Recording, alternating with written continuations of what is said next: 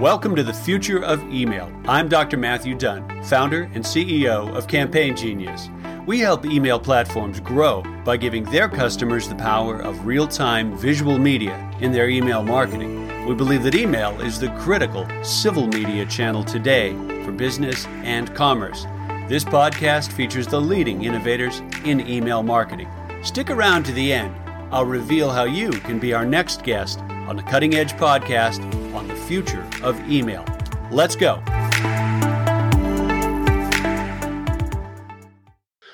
Hi, and welcome. I'm Matthew Dunn, host of the Future of Email Marketing podcast, and I'm delighted to say that my guest today is Massimo Arrigoni, CEO of Bee. Massimo, would you mind doing a quick introduction of yourself and your company and your role there? Of course. Thanks, Matthew, for having me on the show. Great to be here. Like you said, my name is Massimo, and it sounds like an Italian name, and it is. I grew up in Italy, and then during my college years, I studied at UCLA, and then that's how I ended up in the United States. Met the person that became my wife, and so I moved here not for business reasons, but then it became also the place, obviously, where I had my career, and I've been in product and marketing for a long time. And I got into email about 10 years ago or so. I had a company that focused on e-commerce software. And right. E-commerce is, so close to email for so many reasons. And so that's how I got in touch with the email space. And after I sold the e-commerce company, I started working for an email company called MailUp, an Italy-based company that we had done some business together. And so there, I as a product person, I became their product manager and head of product. And about 5 years ago at MailUp, we were working on our internal drag and drop email editor. Right. And we thought we did a pretty good job. And so we took this product and put it out on the web to see if somebody wanted to use a visual builder separately from whatever tool they were actually sending the email with. Right. And that was 2014 when we first put out the first MVP. Yeah. And people loved it. I started playing with it, and that became Bee. Right. And the funny thing is, Bee was kind of the internal project name. Best email editor, right? Exactly. And so and that's been growing the last several years. I want to delve into to Bee a bit more because it's fascinating. But first, let's do a speed round. We're going to help get people to know you. So first thing off the top of your mind, okay? Cats, dogs, both or neither? I'm a dog. There you go. Okay. Yes. Her name is Coco. Coco. Cool. Name a favorite place for you. Favorite place. Oh, there's so many. I love traveling. But next week I'm going up to Lake Tahoe with my family. Love that. Nice. There you go. That's a good top favorite place. Okay.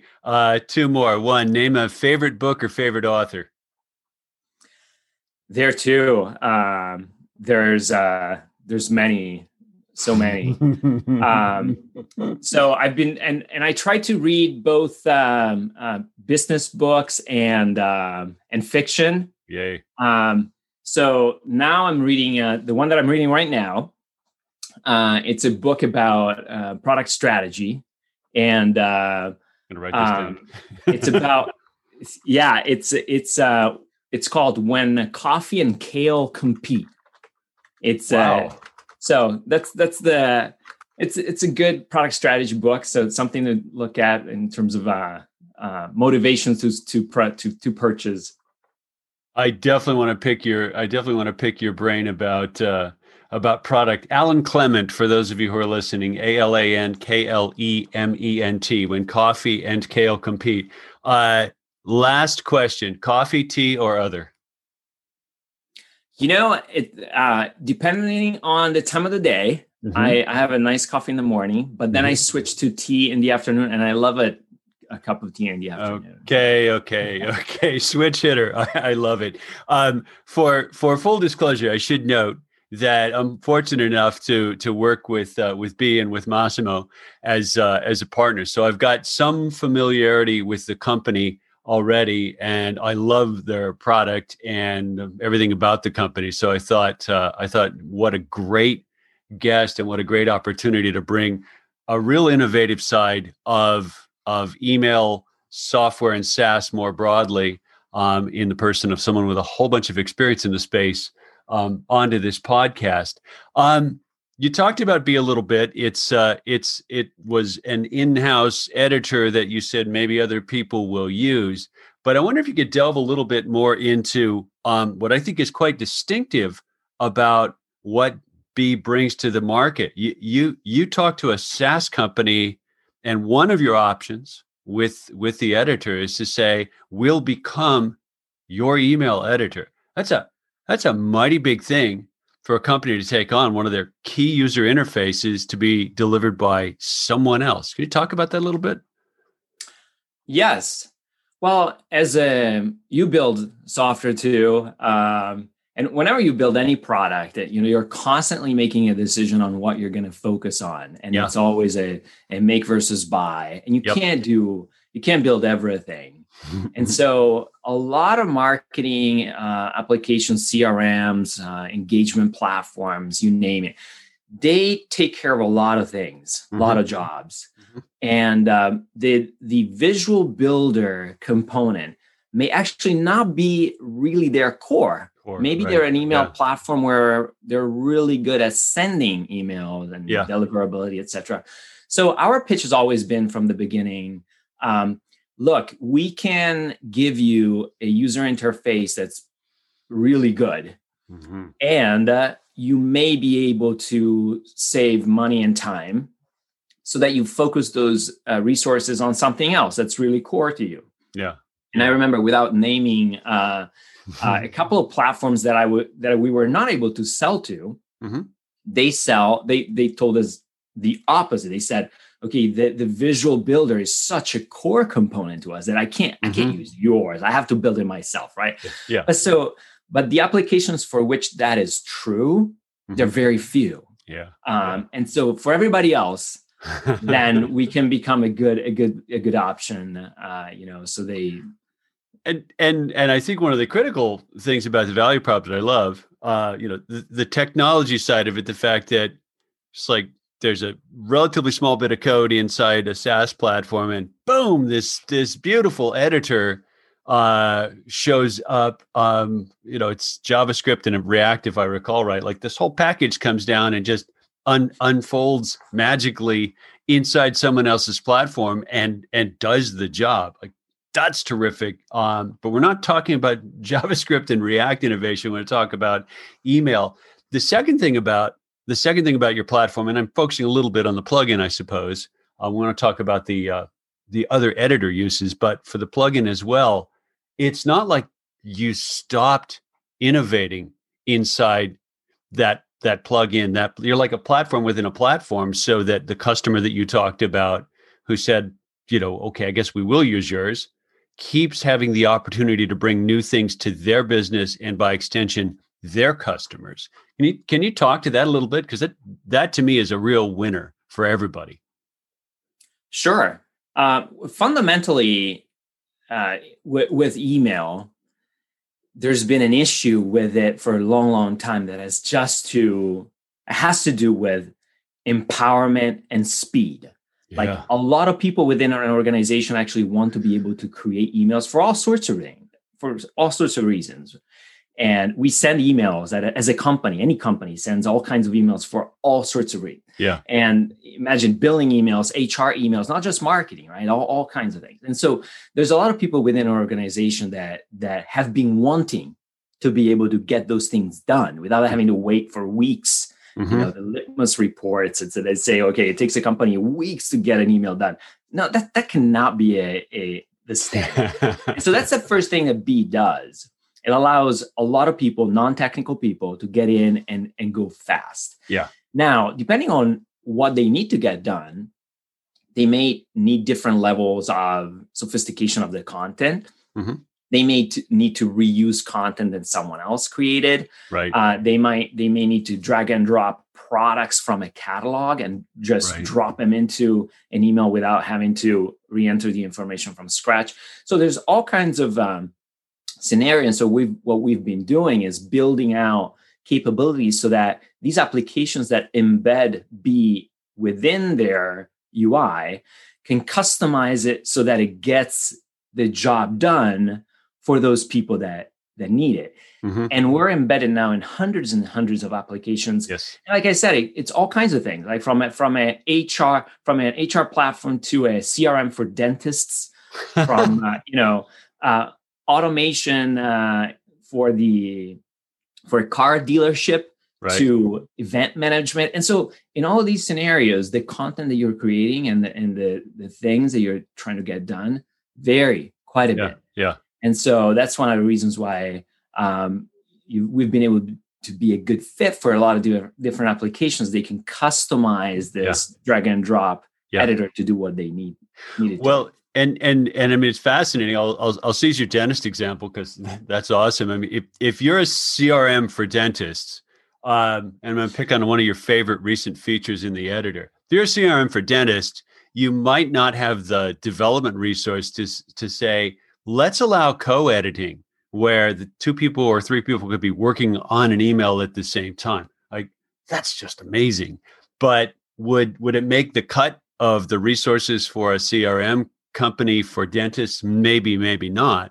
But if they're a big customer, then they go, okay, should we turn this on for the gold tier because big offices are more likely to have multiple people involved in that whole design and communication process of email. Like you're bringing innovation into them and jumping across industries to do that, and that's a huge value prop, seems to me. Yeah, and also the end user, who says that the content editing experience in a Google Doc should be different than email? Who says that? The end user actually will think, no, I actually need kind of the same thing, right? I expect it, right? If I'm a millennial. And so sometimes, we kind of settle on, well, that's the way it's been. Mm-hmm. But to the end user, that makes no sense. Yeah. If they're getting used to a certain user experience when creating, a document, for example, in G Suite, they probably want a similar experience when they're putting together an email or a landing page or something like that. And so that's also what we're trying to do. You bring that time frame down for you. You referenced the litmus report that says something like 2 weeks or something for the average marketing email to get done, baked, approved, and all that other stuff. Like, oh wow, that's painful timeline. And the interesting thing with COVID is that some of the things that you used to get done pretty quickly when you were in the same office, if you were, you just ask a colleague, hey, come over here. Let me, what do you like this? Is this what you wanted? That kind of thing. You can't do it. Really. Yeah. Look over my shoulder. Not so easy. Exactly. Yeah. And so then things like commenting and co-editing and, being able to work together, then it becomes even more important. And in fact, there's been an acceleration, of adoption of all those tools. I'm betting. The other way I look at the innovation cycle for a sort of an intimate piece, like here's the editor from someone else, is you also open up an opportunity for your customers to sort of switch on innovation at a pace that suits them, separate from developing the innovation. Right? If you're the CRM for a dentist and you say, not everybody's ready for co-editing, but we've got a set of customers that are, it's like a few minutes decision for them to configure that for that group or class or whatever, as opposed to, investing a year, making a bet it's going to be something that sticks and then, oops, not after all. Right? I mean, you really enable the pace of innovation to be separated from the set of development resources they might have in-house. Exactly. It's the whole concept of the way we use now, the various platforms that we use when we build stuff, right? When we build software, mm-hmm. you start from a foundation that allows you to do things. And so that's what we want to do with B in the content design and content building part. We give you a foundation, a very solid foundation. We had over 36 million sessions of B across over 600 applications last year. Like, wow, that's an enormous amount of people building emails and pages. And so that also obviously provides us with a very large amount of feedback. Yep. And so you can count on the fact that this tool will improve and be a pretty good tool, unless we completely screw up. Right? Very battle tested. And then you build on it. So you have a foundation, and then you build on it. And for example, you've built a great add-on for this tool that allows people that want to build on it to enable additional functionality for dynamic content and et cetera. And so then they can build things around that and build additional user experiences. And so I'm a big believer in the concept that building applications is becoming kind of like building a house, right? You don't write everything from scratch. Like you pick and choose the various building blocks, and you put your own style and your own value on top of it. I was reading about a study. I think it was in Simon Wardley post on Medium, and he referenced another study where someone actually did the work to say, if we were going to do something fundamental like light bulbs or something, like, what would it cost to actually make a light bulb as opposed to going and buying it off the shelf, for $5? And it was thousands, because all of the underlying technologies, refined metal and manufacturing and vacuum and glass and et cetera, like, you think of them as just available, but if you were really doing it from scratch, I think the aluminum can is another example of that someone cited once. Like, if there was the only one aluminum can in the world, it would be a manufacturing miracle. And we chuck them in the recycling without thinking about it now. Like, wow. Yeah. So that's a cycle. Hey, you referenced something I did want to hit on a little bit. There was a fork in the road where B became not just an email editor, but a page editor, correct? Yes. And that comes from the fact that, again, when we think of email, those of us that have been in the space for a long time, we love email on its own because it has all these properties to it. But really, to the marketer or the publisher, or it's a piece of a larger equation, right? And typically, if it is a marketing campaign, you'll have an email and probably a landing page and some social, et cetera, et cetera. It's fascinating to see, for example, something like MailChimp, the way MailChimp has grown the last 4 or 5 years. They still send an enormous amount of email, but they were listening to their small business customers that said, look, MailChimp, I need to do a lot more than email. Yes. And so it wasn't them trying to say, okay, how do I increase revenue? I'm sure there was that component too, but it's also just listening to a customer that says, you're one piece of a bigger puzzle. Give me some of the other pieces of the puzzle, because otherwise I go nuts trying to find all these pieces. Yeah. So with B, we're kind of responding to that because all of the applications that have embedded our email editor started asking for more. They're basically saying the same thing. Look, I want our customers to have that visual building experience to build other stuff too. They don't just need email; they need other stuff. And so gradually, we'll respond to those additional needs. And now, presto, you've got the same really easy, fluid experience when you're putting a landing page together that they might have gotten accustomed to, which conserves the learning curve too, right? If you've got a designer who's really used to that editor for email. He's like, well, I can use the same one for pages. I don't have to start over or remember that this is different in some way, shape, or form. Yeah, that's a huge bit of leverage. And another component to it is, when is a marketing team not in a hurry to finish a campaign, right? It never happens that you go, oh wow, I have tons of time left. I'm, oh wow, the campaign is ready and it doesn't need to go out for another week. Like that never happens. You're always in a hurry because you're working all kinds of marketing activities. They all make sense. You need to get them out. So by using the same platform to do multiple pieces of content, we're going to enable people to switch from one piece to the other within seconds. Wow. So now you created the page, you go turn into an email, you remove the form, you change a couple of things and off you go. And that component of speed coupled with empowerment, like I can get it done and I can get it done fast. Yeah. There's tremendous potential there because it's just a clear reason to exist. And taking obstacles out of the way and addressing the reality of, as you said, when's a marketer not in a hurry and time pressed. Exactly.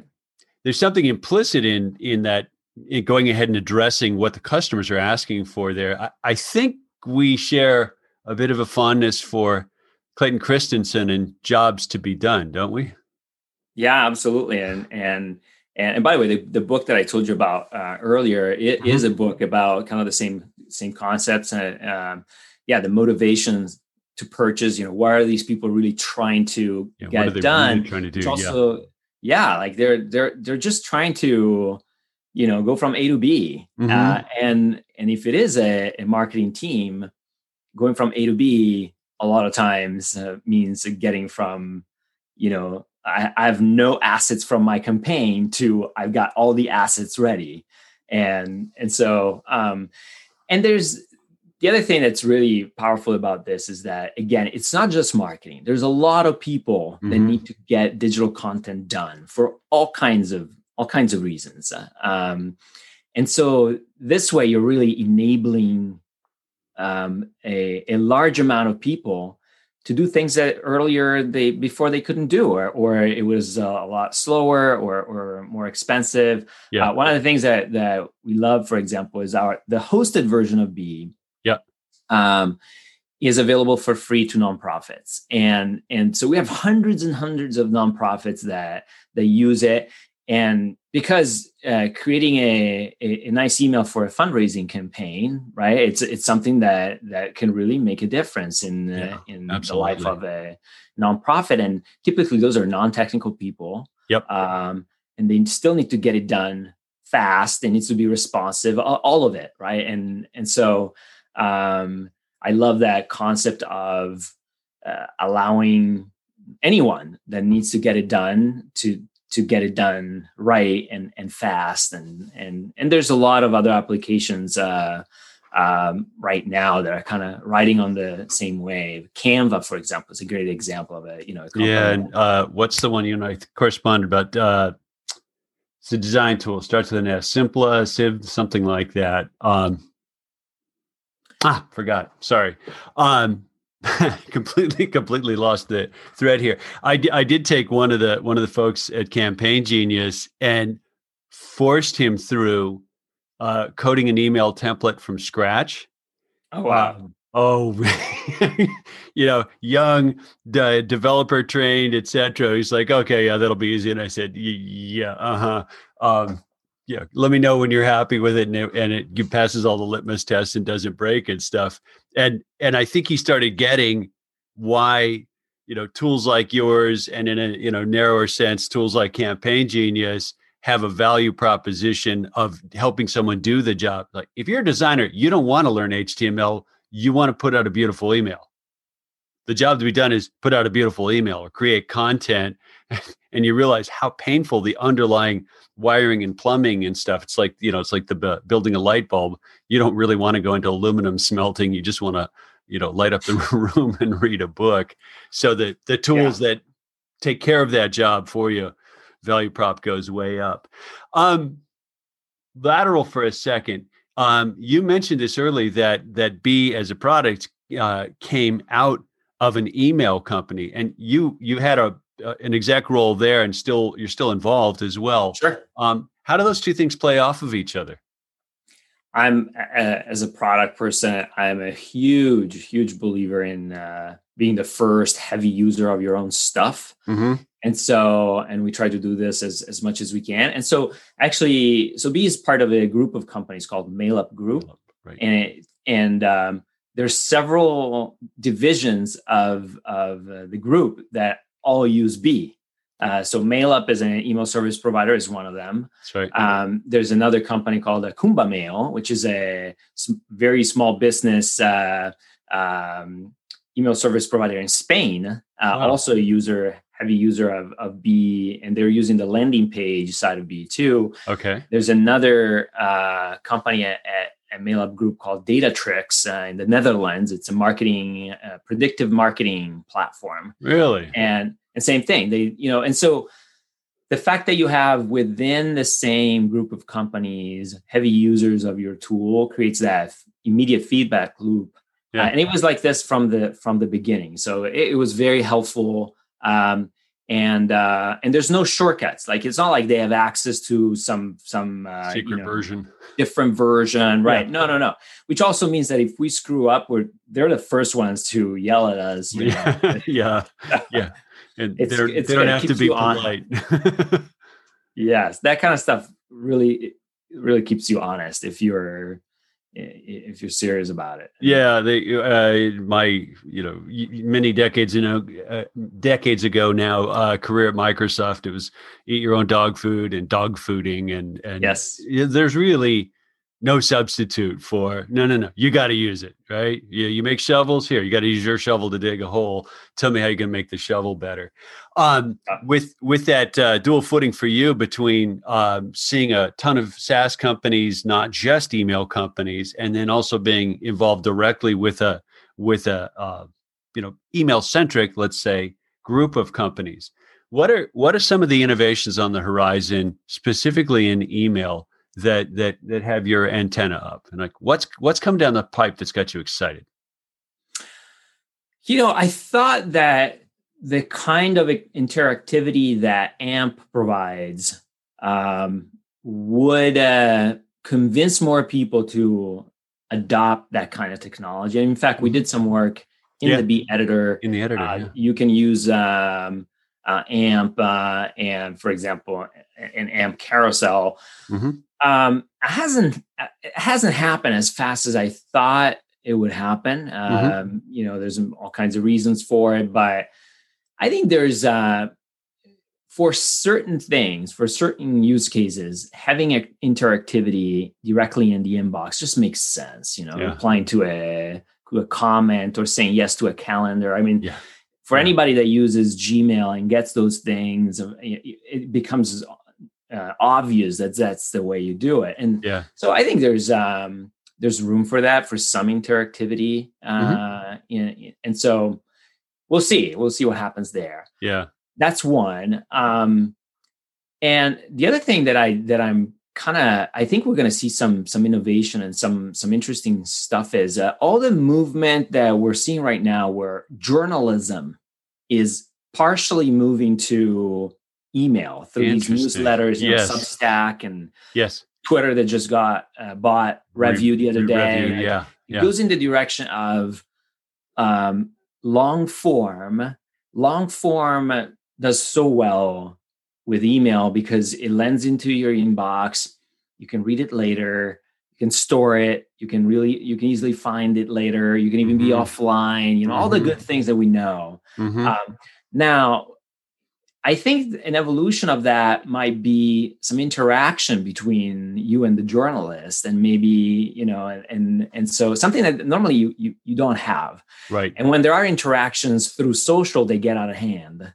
They become, yelling matches, etc. So I think if you put that together, maybe with some interactivity in the inbox, that could be something, there could be something interesting there. Yeah. The old Doug's got some run left in him. And there's a shift, not back to email, but there's definitely seems like there's a renewed interest. I know numbers are up, and I don't think it's just pandemic, I'm not in the office. I've got to email. I think there's also some renewed interest because after the explosion of social media, there's now a halt. Hang on a second. Let's look at this. Let's look at the market structure, the dominant companies, and maybe question whether it solves every case where email is so directly a connection between company and subscriber, company, consumer, company and partners, whatever else. Do you have any perspective on how you think that's going to unfold over the next year or so? I think for some reason people thought that one was a replacement for the other, right? And that instead they've always been very, very different tools for doing different things and used it for different purposes. And that's why email never went away. In fact, as you said, it continues to grow and it will be that way. And the like we were saying earlier, the fact that you can store, search, read later, offline, all these things are fundamental to one of the reasons why you use the inbox as a go-to place, and where you can actually find stuff, etc. And many people still use their inbox as sort of even a to-do list. I keep at the top the things that I need to how you can't do that on Twitter, it's right. But it's not bad, good or the thing that some people lost over the years. It's not good or bad. It's not one is the evolution of the other. Yeah. No, they get done completely different jobs to go back to the, what you're saying. Jobs to so be if done. you accept that, then, and some people may not need,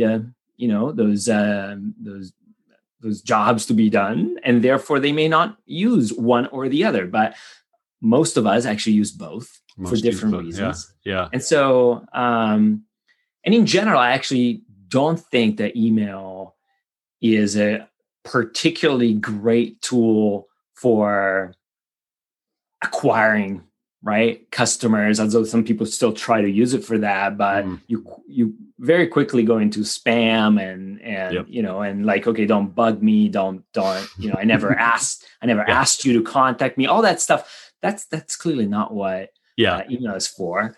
Whereas social, etc., it's much better for discovery, and you see something and catches your attention, and you're much more ready to discover new things there than you are when you're in your inbox. Well, and in social, you've got, you essentially have a referee or a gatekeeper, whatever the network is, whether it's Twitter or Facebook or something like that. And one of the things that all of those companies seem to have realized that they're inherently in the position to do is to make those targeting decisions phenomenally accurate. I don't think that's true of email. You can make the mistake of buying a list that says it's just left-handed redheaded accountants, but the likelihood that it's actually that accurately targeted, no. And you're not supposed to spam them in the first place. So very different purpose. I've had this phrase running in my head that email is a civil media, not a social media. That it really works when I've said, yes, I want to hear from you and I will keep hearing from you. And you respect that, that back and forth exchange of value between the two of us, and it sticks around. And at the end of the day, I can unsubscribe or stick you in a filter and say, go away, I don't want to ever see it again. And I stay in control of that conversation. And it's my account, not someone else's account. And I think that's a big difference. Last question, because I don't want to chew up your day, and I appreciate you letting me run over time a little bit. Text and email.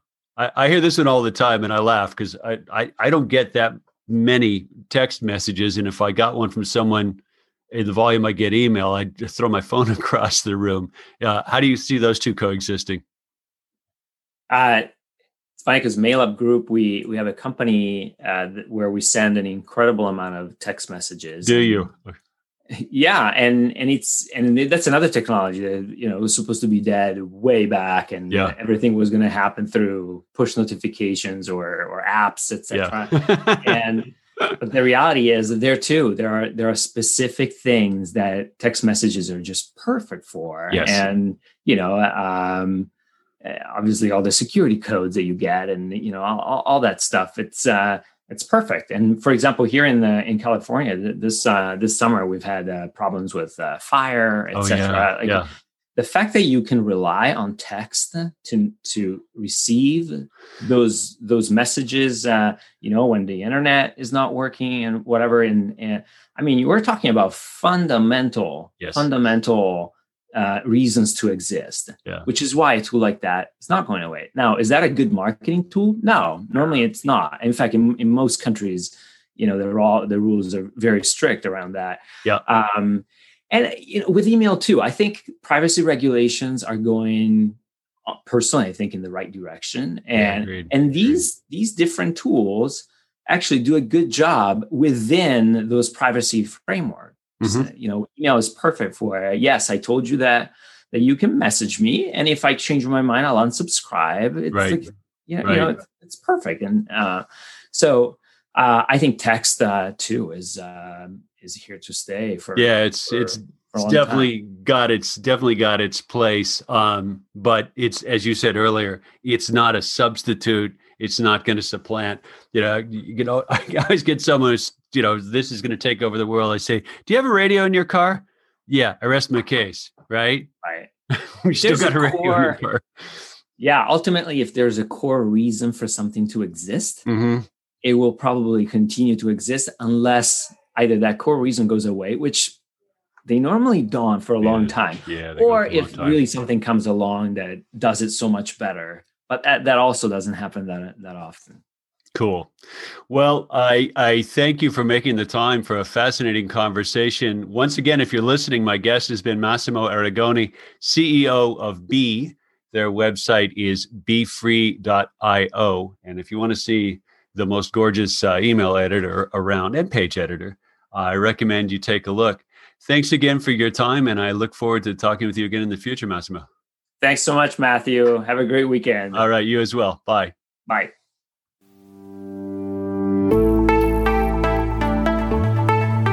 Hi, Dr. Matthew Dunn here.